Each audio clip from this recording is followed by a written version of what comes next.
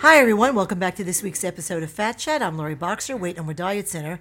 When stress strikes, do you find yourself unexpectedly craving something that's delicious and unhealthy? Well, stress eating isn't just a myth. Science has shown that our bodies respond to stress by thinking that we need energy and lots of energy to fight, whatever's causing the anxious feeling. Because foods high in sugar or fat provide plenty of quick energy, as we know. Well, that's what we crave. In the short term, these foods do help calm us down. Once we eat them, they help, reduce the feelings of stress and any related symptoms, as if they're, telling your body, here's the energy you need to deal with the problem. Now calm down. Also, food is very often used as a quote unquote numbing strategy. It's a sort of distraction strategy in the same way that people might use, alcohol or drugs or even television as ways to create a buffer between themselves and whatever difficult feelings they may be experiencing.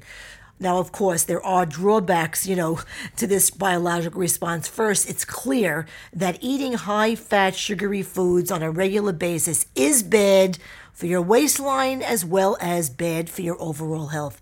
And second, the more you give in to your body's cues to eat, the more likely you are to continue doing so in the future. And remember, your diet affects your mental health as well as it does your physical appearance. I previously mentioned that stress eating makes us feel better in the short term. Over time, however, a poor diet can cause you to feel even worse. It's a vicious cycle. So what can you do? When you eat on a regular basis, has an enormous impact on your well-being, just as sleep and exercise do. There's no denying, that it's fine to have a bowl of ice cream or a big spoonful of peanut butter on occasion, and as part of a well-balanced diet.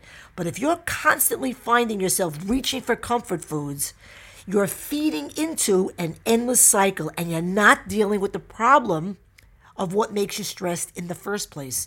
A better method is to reduce the stress in your life as much as possible, and with professional help if necessary, and make small changes to your diet that will improve both your physical and mental health. And that's my Fat Chat for the week. Please visit LoriBoxer.com, read my blogs, listen to podcasts, get information about the program, services, and fees. I provide answers to frequently asked questions. And of course, please follow me on my social sites. Until next time, I'm Lori Boxer, Weight No More Diet Center. And remember, nothing tastes as good as being slim feels.